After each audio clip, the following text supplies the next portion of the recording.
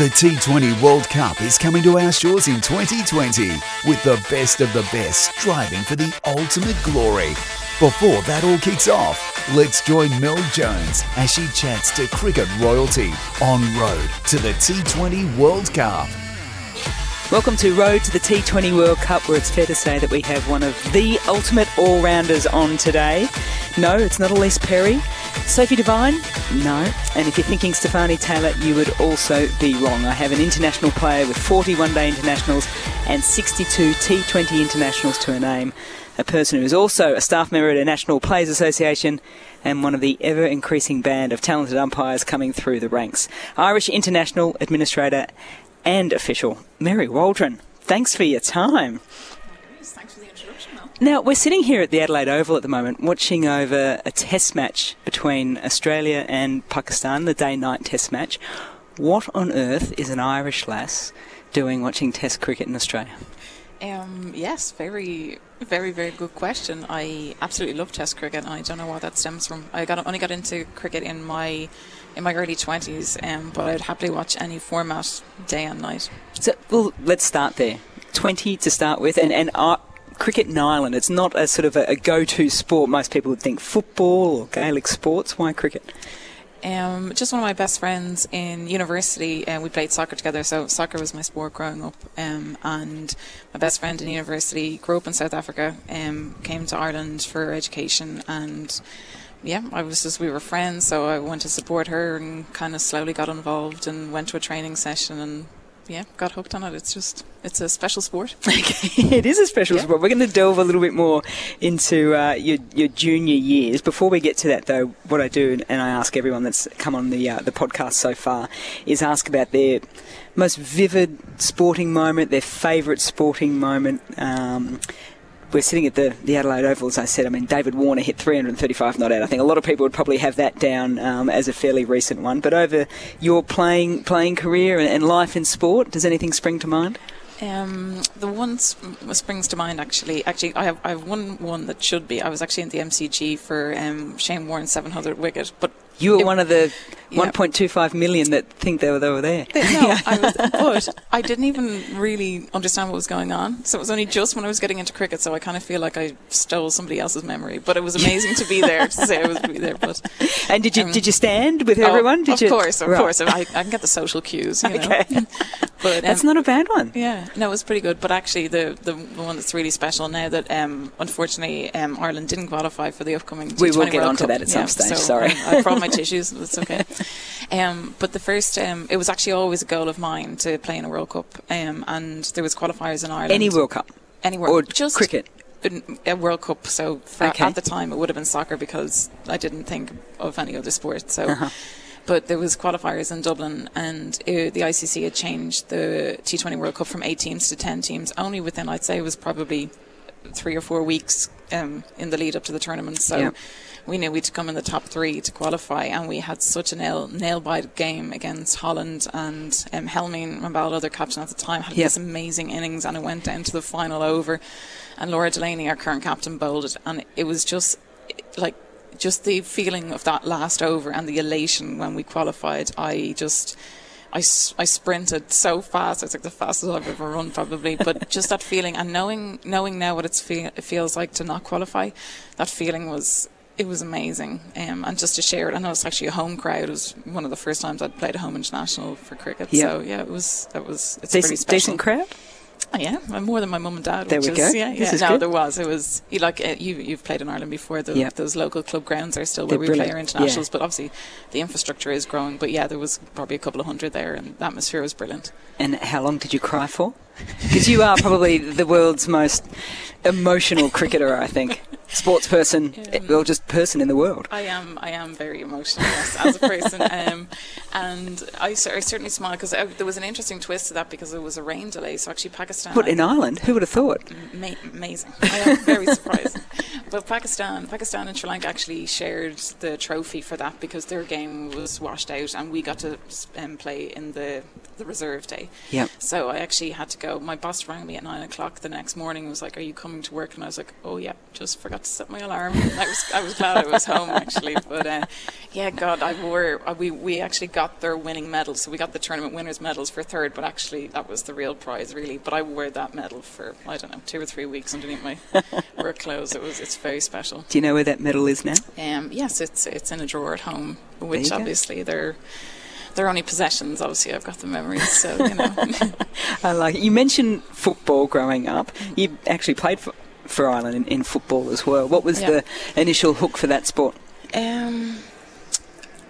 I used to play it in the garden actually at home. I used to come out. I remember playing because I grew up in the countryside, and I remember playing it by myself in the garden and with my neighbours and stuff. I have a big enough family, but actually none of my siblings played either soccer or cricket. Oh, really? So it's very unusual that they're the two. So you're the lone wolf of the family, are you? Yeah, and my family are pretty sporty, but they're quite big too. I'm one of the youngest of six. Baby of six. Yeah. So you're spoiled. You're like, I'm spoiled would be a strong word. My parents are very good at keeping me disciplined and that sort of stuff, but I definitely always say that I've got 7 parents. They're I even if Australia, obviously, I'm 3,000 miles from home, and if I needed anything I could ring any of them. We're very, very close. Now when you grow up playing football, you then went to college in the States as well to play football. Yeah, I was very fortunate actually. Just thinking about my sporting career, I've been very, very fortunate. But I went. Is it fortunate, or do you work hard for it? I think lots of people work hard and don't get rewarded, and they put their time in.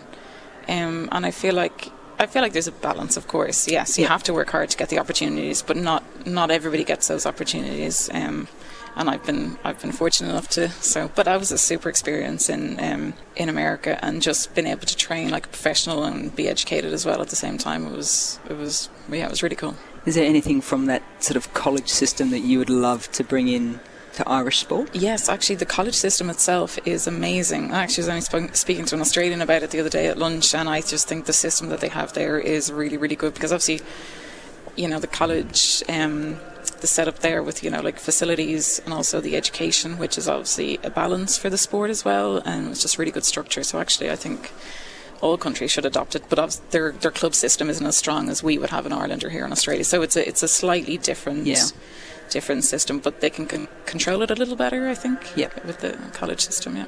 Describe yourself as a footballer. What position did you play? I played centre mid, and actually as I got older I played centre forward. It normally goes the other way around. But I'm very strong. I could hold the ball up, so I don't know. I guess I was strong. I'm a team person. I used to captain most teams that I played in, but I led by example. I'm a hard worker. There we are, hard worker. Is that the same as your cricket style? Yes, very much so. Even harder worker. I luckily I practiced so much when I was younger at football that you'd think I was naturally talented, but actually it's a lot of hard work. But cricket, obviously, taking it up in your 20s, there's a lot of hard work has gone in, and it's still, I'm still I'm fortunate that I'm Irish to be an international cricketer, I think. The cricket is I think it is such a technical sport in terms of particularly batting and bowling. The bowling action is one of the most weirdest things going around. I know you don't bowl, you are a wicket-keeper. But, for someone who takes it up late, what was the hardest part about learning the game of cricket, taking it up so late? It's definitely batting. And actually, I say to most people, actually learning to judge a single is probably the hardest thing actually in cricket, because it's just pure judgment and knowing how, if the fielder's left or right-handed, or how deep they are, or if you need to hog strike, and there's like those kind of context things as well. But definitely batting. I mean, my international average is fantastic, because I was picked for, I've been playing nearly 10 years international cricket, and I was probably picked 8 of those as a wicket-keeper, so my average isn't great, but definitely it's batting for sure is the most difficult thing. Do you remember your first cricket game? I remember my early years. Actually, my very first game I got a duck. Yeah, a club game in Pembroke. Okay. Don't remember how you went out? I'd say bowled. Bowled again. Something new and different. Okay. Still the same. Do you remember the first time you debuted for Ireland? Yes, I do. And I say this because I think it's so funny. I wasn't even wearing spikes. I had runners on. It's so random. I know. It's actually I can't believe none of my my teammates were like, "Here, wear these. What are you doing?" Like, who was it against? In New Zealand, in Kibworth, in July 2012, 10th of July 2012, I think. Yeah. Same as Kim Garth, Laura Delaney. We all made our debuts the same day, time. Even though I'm 20 years older than pretty much. Okay, so you debut for Ireland. Ireland has been one of the countries that has sort of straddled the space of playing with the big girls in terms of, the big teams playing constantly in World Cups, and then also with qualifiers all the time. Has that been a good way of doing it in terms of development, because you get to play against a group where you can learn how to win games and then you can play against the best in the world? Yeah, I actually think it's a really good balance. The only issue that I have is we just don't do it often enough, whether it's against the big teams or against the small teams. It's just we don't get enough cricket. And I think Ireland falls into an interesting bracket in the fact that we now have test status, and it's an evolving sport in the country. But I've beaten South Africa, I've beaten Pakistan, I've beaten Sri Lanka. That's very unusual for a team of our status. But we just don't play enough games to learn how to win more consistently. So I think it's a really good balance, but we need to play more cricket. So is that part of your remit, working with the Players Association then? You've got many hats on here, Mary Waldron. I do. So I was always players rep, and then I went on when we made the Players Association. I'm onto the board. So what year was that? That was it's 2 years old now. September 2017 we started. And that started for the men's and the women's at the same time. At the same time, yeah. So we cover men and women. Yeah. So that was my job while I was at home in Ireland for the summer. So I was the first and only employee at the time. We don't have anybody employed at the minute if anybody's looking for work. Okay. So I'm on the board. So I always do that kind of work anyway, that role. But definitely it's something we filter back, and obviously everything comes down to funding. And I think just a little bit more structure, because obviously with the championship for the top 8 teams, and after the next World Cup that goes to 10, so that's actually a massive it's a massive cherry for us to stay in the top 10 for keeper ODI status. Or we have ODI status, but in that top 10. And I think Cricket Ireland realise that as well. If they want to keep the women's team alive and grow the sport, that we need to be in that championship.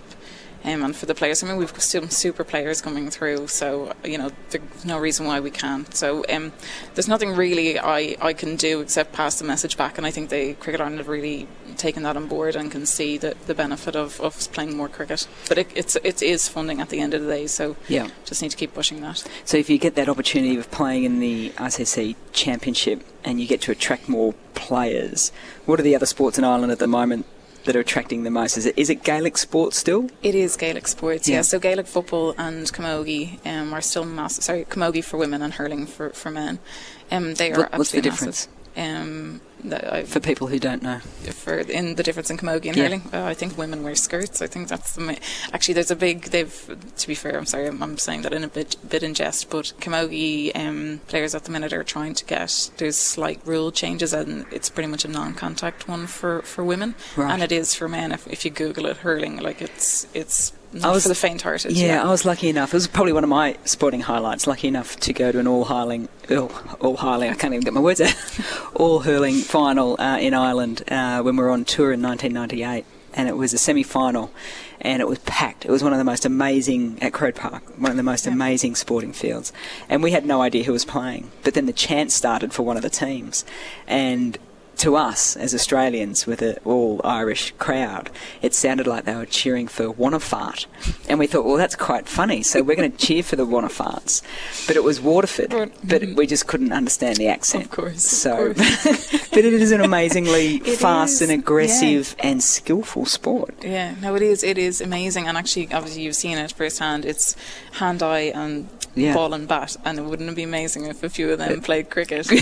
That's what I was thinking. But it's just so it's actually a fascinating sport because they're so passionate, and like that Waterford is, it's a good drive from Dublin where that game is on, but they will pack out that stadium, no problem. The passion and pride in every county is, but I'd love to get that involved in cricket.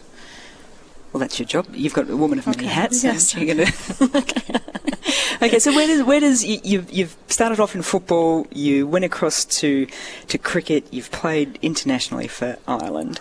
Where do all of a sudden does the umpiring come into things while you're still playing? To be honest, I don't see it as an issue that I still play, and I guess now looking for the pathway for people who are like, oh, it's a natural progression when you finish that you then go into umpiring. But I guess I do lead an unusual life in that I go back and forth to Australia every winter or summer, depending on where you're from. So it was one of the seasons I was in Tasmania. I just had to do it. I was looking after an under 17s team, and the coach had to umpire the game, so you had to do the course, so you knew what was happening. So actually, part of my role here with SACA now is actually recruiting umpires, and I'm like, I like that actually. Yes. So when you did the course originally, did you learn stuff, or did you go, oh, I didn't know that you actually wish you'd probably known earlier as a player? I actually can't remember, to be honest, doing it. I remember being in the room, but I don't remember learning any of the stuff like initially. It is quite a basic community course that you have to do. But now obviously I know the laws much better.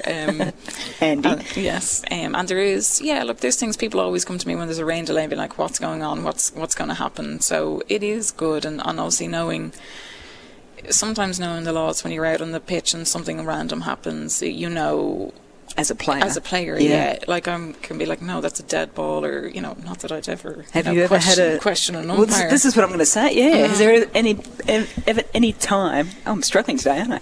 Been a time where you've actually said to the umpire, "Hang on a minute." Yes. Yes. Yeah, actually. Can you remember the rule? So the guy, I was actually captaining my club team in Pembroke this summer, and there was a girl, she was bowling right arm over, and he kept calling no balls, and I was like, I was fielding actually at extra cover. I don't always field, but I like to get out for a run around every now and again, and called no ball, and I was like, oh grand. So then no ball again, and I was like, what's going on? And he was like, her foot's bowling. So it was actually behind, I don't even know the name of the crease now. So not the popping crease, the crease nearly behind the stumps. He's like, her foot's behind this line. I was like, that's absolutely fine. I was like, she can't, it's this outside line she can't go past. And so he then went and had a discussion with Square Leg, and he's like, oh, you're right. And I was like, I know, but you've just called 2 no balls, which means it's free hits as well, so that's fine. But look, we've all learned something. We're all learning. I learned some patience, and he learned a new law. Isn't that great? Well done. Can you remember the first game that you umpired? Yes, first official game. Yes, yeah. I was very fortunate when I did that community officiating course in Tasmania one year, and then I went back to Dublin, did a bit more unofficial umpiring just with an under-15 team, and then I went back to Tasmania, and I went in actually, so you might know her, Julia Price. Vaguely, yeah. She went into Cricket Tas and asked them would they mind training me up, because she knew I was interested in it. So Roy Lowe in Cricket Tas said, yeah, no problem. So he sent me out with an umpire called Harvey Wolf, who was on the state panel. Good name. Yeah, it's a great name. Yeah. So I did my first game in Tassie with him, and they were really, like, the umpiring community is great, and they were very forthcoming with information and helped me out lots. So it was in Tasmania. Nothing transpired from that first game at all? What do you mean? Oh, well, the name that you just mentioned, Julie Price, she might have given me a bit of information around this interview. Said there was something about not calling 4 byes. Oh, sorry, that's a different game. Oh, it's a different game. Yeah. She's got the games. So she tried to throw you under the bus, and it's come back and hit nice me. No, I remember. I'm actually I remember those things because that was a learning from me. That was when I learned how to pre-signal, which will mean nothing to anybody else but umpires. That I forgot to signal. Yeah. So yeah. Do you find that you're the first female to a lot, or is that slowly sort of dissipating in the umpire space? I mean, Kathy Cross was the first female umpire that I can remember umpiring internationally, and Claire Polisak is probably the most famous one here in Australia, and she was the first female to umpire in a one-day men's international. So all those barriers seem as if they're gradually breaking down, but it's probably, for you in it, it's probably still a long way off. No, it is. It's good. I have to say, it's nice to be the first to do stuff, but it's also, I'm a person who don't, it's actually interesting, I don't like attention, yet I go and stand in the middle of a cricket pitch, or like, you know, obviously unavoidable as well, but I don't like all that kind of, you're the first to do this and that, but I think it is slowing down. Cricket Australia, I have to say, are very good here with promoting it, and it needs to be promoted, I think, so people are aware. And there's a good hashtag that we use at home, is you can't see, can't be. And actually that's so very true. But in Ireland, they don't really kind of promote it, which suits me down to the ground. That's absolutely fine. So there's no kind of, I'd be the first to do more there, because obviously Claire is here and done it all. So, but I kind of go under the radar a little bit more there, which is good. Challenges to getting into umpiring, particularly as a female, is it? Do you find any, or even looking back on your journey so far? I have to say, not really. There is always that. I always turn up to a men's game, and I know that they're kind of a little. Actually, and women sometimes can be quite critical of women. Unfortunately, that's something that we need to change in society as well, because we really need to bring each other up. Because it's slowly but surely we need to be the ones leading, and obviously you're one for leading us. So thank you, Mel. I like to call it. We've got a WhatsApp group for all the female commentators, and we call each other like Wonder Bras, because, you know, they're supportive and uplifting and always trying to make you look good. Yeah. That's the kind of thing you're talking about, isn't it? Yeah, absolutely. But I think that is a challenge. It's just the perception when people see a female official arrive, that they're automatically a bit like, oh God. Which is weird, isn't it? Because just the religious ones, obviously. Yeah. Because it's a law book. Yes. Like, everyone can read and understand, so I can't see why gender should have. I know, absolutely, but you know, it's just about changing those perceptions, and it's actually something we say about the Irish cricket team at home. We want to change perceptions, and it's no different to, you know, I wouldn't go and watch a women's cricket match, and then you watch Sophie Devine bomb 5 sixes in a row, and you're like, well, actually, this is quite good.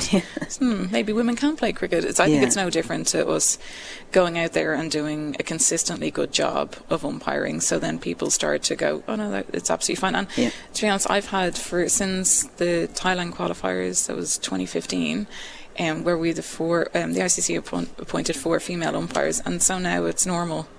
For me, I don't see any issues with female umpires, and I've worked with a lot of them, and I know they're brilliant. So, I mean, I've been umpired by a lot of men, and not been given a few caught behinds, and, you know, smashed onto my pads and stuff like that. So, look, we're all human at the end of the day, but it'll get there. Look, umpires now, if you picture an umpire in your head, it's, you know, a 50-year-old guy, basically. So we just need, we'll change it up slowly but surely. What's then the perception of players, with former players becoming umpires, in comparison to people who have just been umpires and haven't played the game? I definitely think they earn a lot more respect, purely because they're through it, and people just perceive them as they know what's going on. For me, I think it's more difficult. Actually, I feel like I'm more respected at home because they know me. Here, if I go down to a great game in Adelaide, they don't know me from Adam. So they're like, oh, this random woman's coming to umpire my game. So I do feel like I'm still trying to establish myself as a local umpire here, even though that's, you know, it should be. I'm on the ICC development panel, and I'm like, I got a Cricket Ireland official of the year, like, I mean, stuff like that, where I should be, but I still have to really work really, really hard for, you know, for a good reputation here. So we often ask players what skill set has made them who they are. We ask coaches, you know, their coaching philosophy. If I ask you, Mary Waldron, as you know, as an umpire, what are the key ingredients to being a good umpire?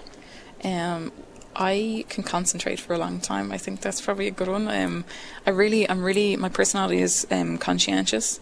So I really want to make sure I'm doing the right thing and getting my decisions right. And I know that that's not possible.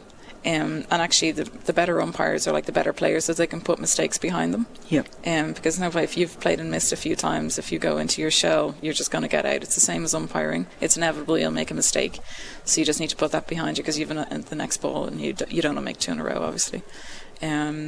So yeah, I think I work really hard in my mental game to be able to do that. But obviously, TV umpiring, third umpire, all that kind of stuff is a different challenge that I haven't had to do yet. So I'll have to keep developing my mental strength as well.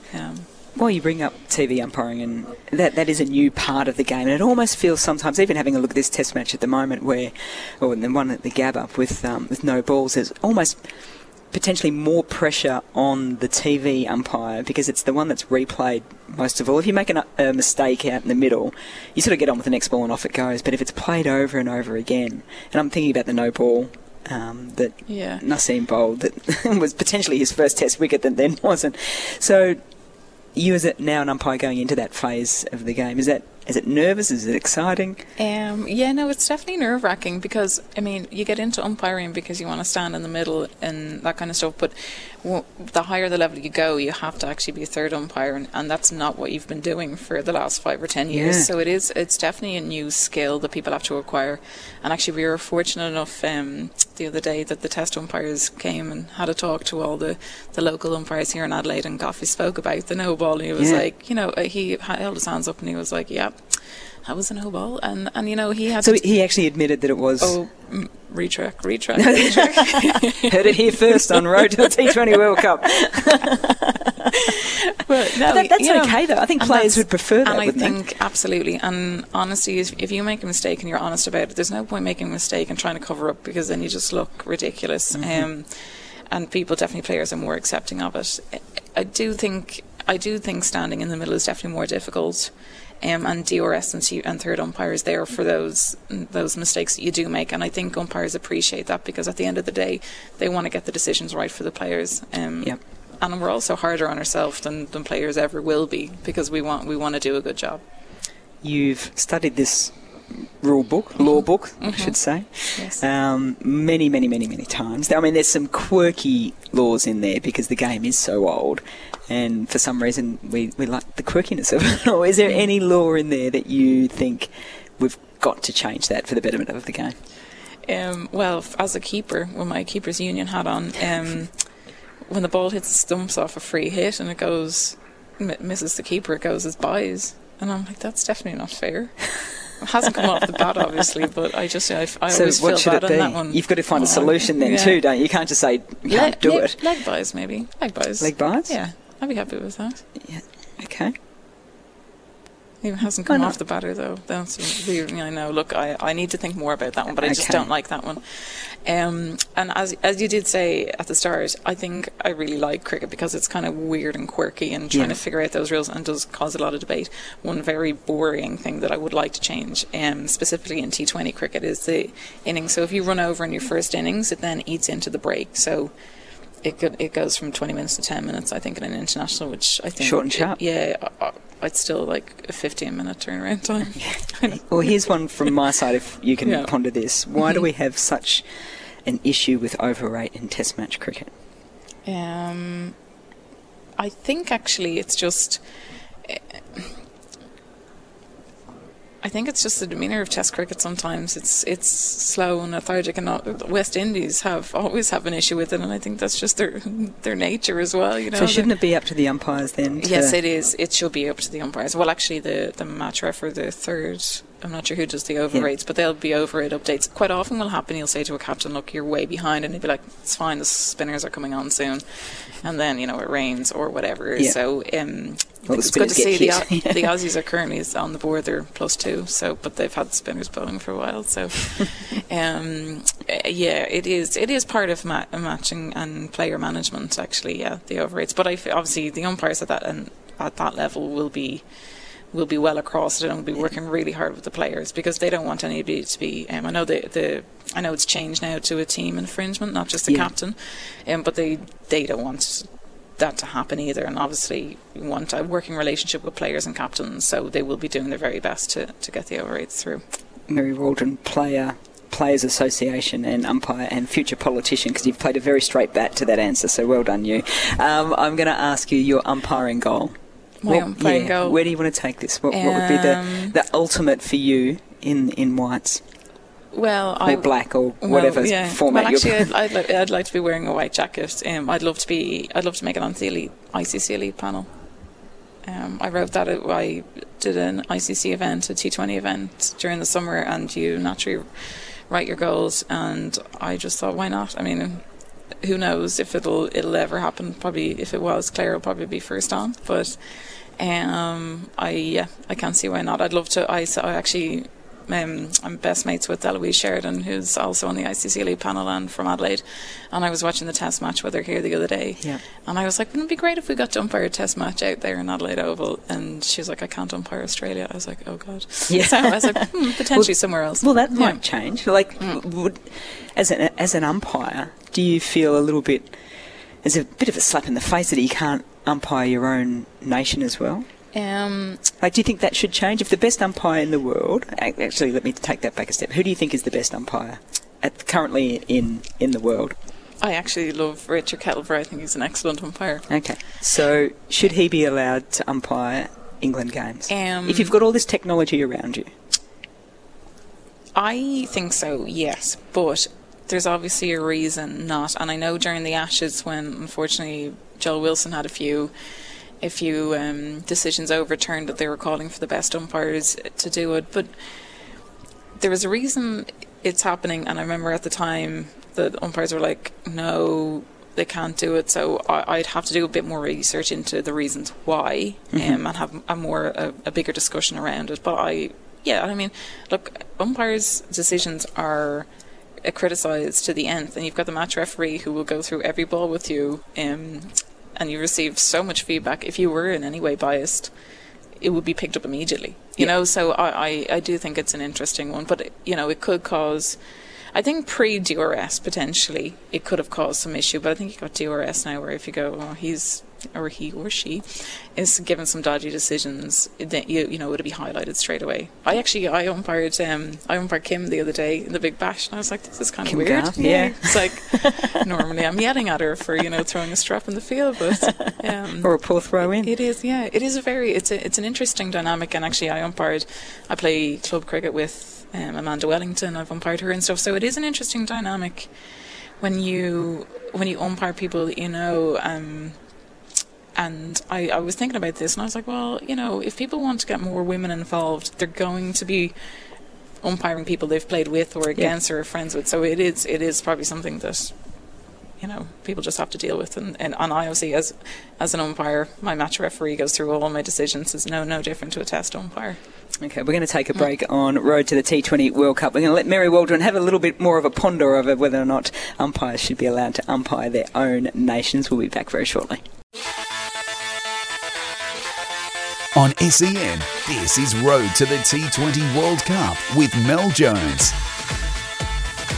We have no definitive answer from Mary Waldron. She's still contemplating the final question over umpires being able to umpire their national country. But what we're going to do now is we're going to rip the Band-Aid off. What happened at qualifiers for Ireland not to qualify for the upcoming 2020 T20 World Cup? We did not score enough runs. In one game, in the tournament, was it all down to the batting? It was all down to the batting, to be fair, and it was a bowlers tournament, for sure. The pitch conditions, weather conditions, it was conducive for bowling. Well, shall we say, not great batting. But yeah, our form in the tournament wasn't brilliant with the bat, and then coming into the crucial game against Thailand, we lost by 2 runs, and it was quite a shock for people, because as much as people are surprised that Ireland plays cricket, that don't play cricket, the fact that you've been in and amongst and around ICC World Cups for quite some time now, and the team that you lost 2 runs to is this new upcoming side that doesn't have a cricket history in Thailand. How's it all? And I'm getting the tissues out now. I have a feeling I've already broken you early. Yeah. But it's still quite raw, isn't it? It is. I'm still coming to terms with it. I have to say it's been really difficult, and actually been here in Adelaide, which is one of the bases. I see the logo around, and everyone's like, "Oh, the big dance," and I'm like, I fight back the tears quite often. Actually, it hurts. I think actually the biggest surprise, everybody was asking, like, "Oh, Thailand play cricket," but they've been involved in the qualifiers for the last few years, so we're well aware of them. Actually, quite a lot of them come from a baseball background, so they're actually quite good on the field, have good arms. Yeah, they're a really hard-working team, so they're quite a good unit, and just really disciplined.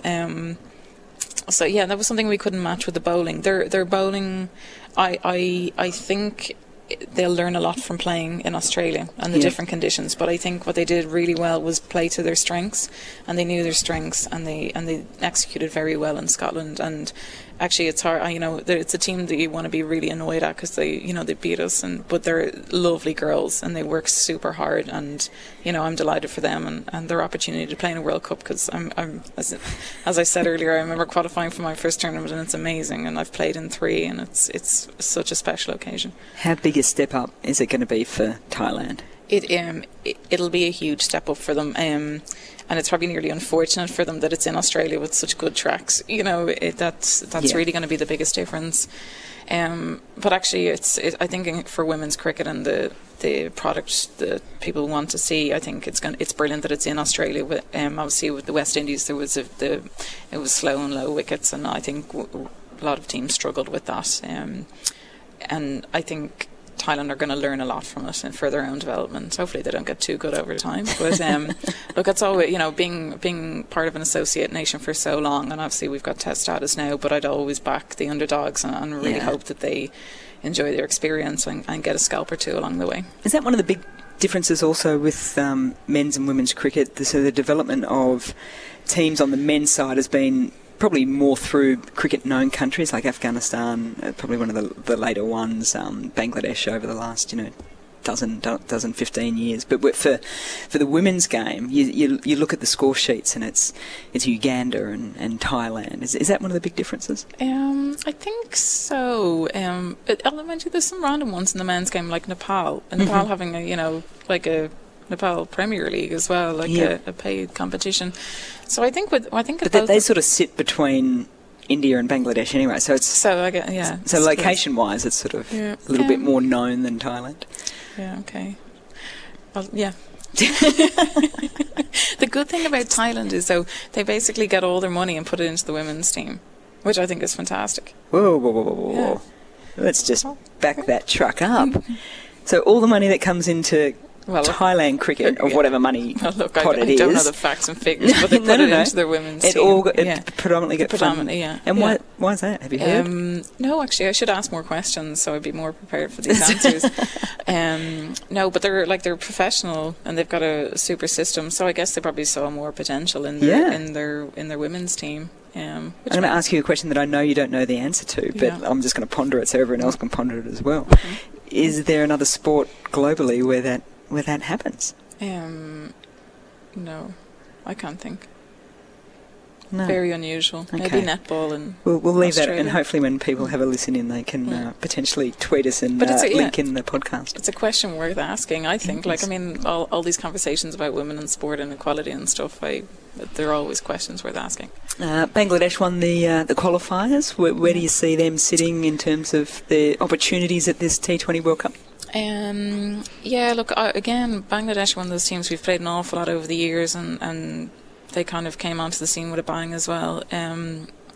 I'd love to see them do well, and I think they've played at enough tournaments now and won enough games. I think they've beaten India recently and stuff like that. So a couple of the Asia Cup. I'd love if they got they got a win or two just to build their confidence, because they are a really good side. They'll have Rumana Ahmed back as well. She missed the qualifiers, and she's a huge player for them. I'd say you call her a bowling all-rounder, really, but she's certainly won a lot of games for them with the bat as well, and she's a real leader. Hopefully they get a scalp or two, because they're, again, we've had huge rivalries over the years, but I always want the underdogs to do well in these big tournaments.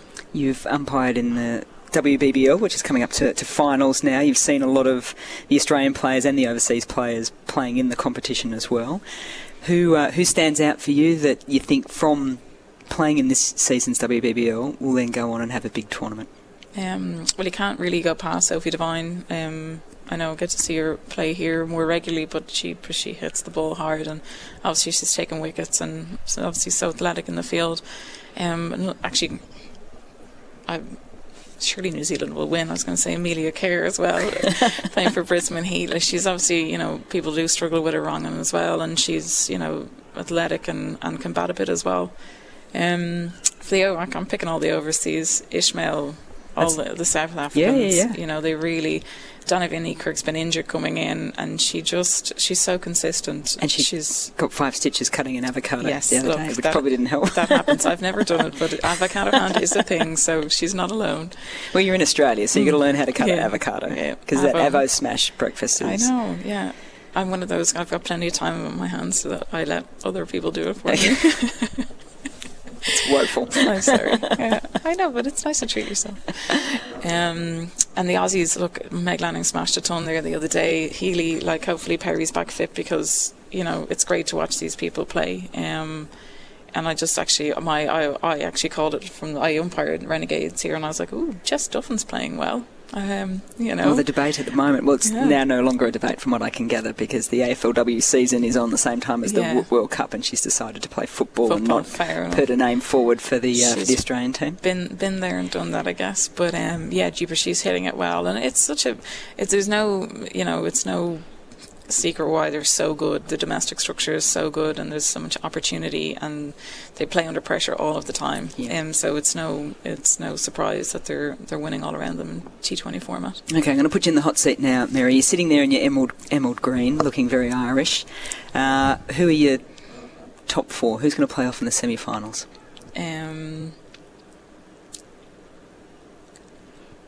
Australia. There's one.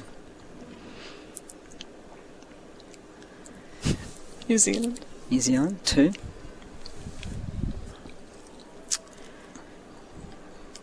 South Africa. Ooh. And England.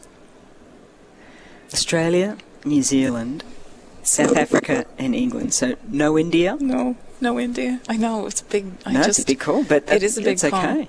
It's a big tournament. This is okay. So South Africa is probably the one that a few people might have gone. Yeah, I just think they have enough match winners there that are used to Australian conditions. Yep. It was interesting. I was thinking India over England, and then I just went, Amy Jones is smashing it. And that's my thought process. Obviously, Danny Wyatt's in good form as well. I think that's probably been the biggest change, though, in the Women's World Cups, whether it's 50 over or T20, is that it's actually hard now to pick the top 4, isn't it? Whereas in the past it was the usual suspects. Yeah, the other thing, actually, do you know what it's going to be a massive, is the Tri-Series in January. Actually, that's Australia, England and India maybe playing in Australia, and then New Zealand and South Africa have their own series in New Zealand prior to as well. So maybe I might switch somebody. No, you can't. They're locked in. We heard it first. Okay. Talking all things moments. Sunday, March 8th. ICC T20 World Cup final. It's International Women's Day. It will be the MCG. What would 92,000 people at that ground mean to you? It's just going to be amazing. I watch a lot of cricket and I've been to several World Cup finals, and to be there, I've already my sick note ready for my women's grade game here in Adelaide. I'll definitely be there. Well, I hope they're all there. Me too. I'm going to definitely put that into the league and be like, can we all just get? I think get so. the Sunday surely, off? Yeah, because it's going to be a moment, isn't it? It's an absolute moment. And you know what? It's not. Again, I just mentioned earlier, it's not a surprise that they're aiming for this. I think Cricket Australia have done such a good job in supporting and growing the women's game here, and I think it'd be just such a massive party if Australia were there, and it's a good close game. I think it would just be a real celebration of cricket and where women's sport is at around the world. Mary Waldron, thank you so much. I was just, as we were chatting, I just was marking down a couple of things. We had Amy Satterthwaite on our second show from New Zealand. She had a wee count of 5, because it's very Kiwi of them to say that. Can I say that at the end of this chat, which was thoroughly enjoyable, you had a grand count of 4 and an M count of 27? Yeah. Is 28. It's like my 29. It's like I've got a secret friend, Emma, beside me all the time. She's involved in the conversation. Yeah. Well, she can umpire at square leg for you. Yeah. Mary Waldron, thank you so much. Thank you, Mel. That's 30. Thank you.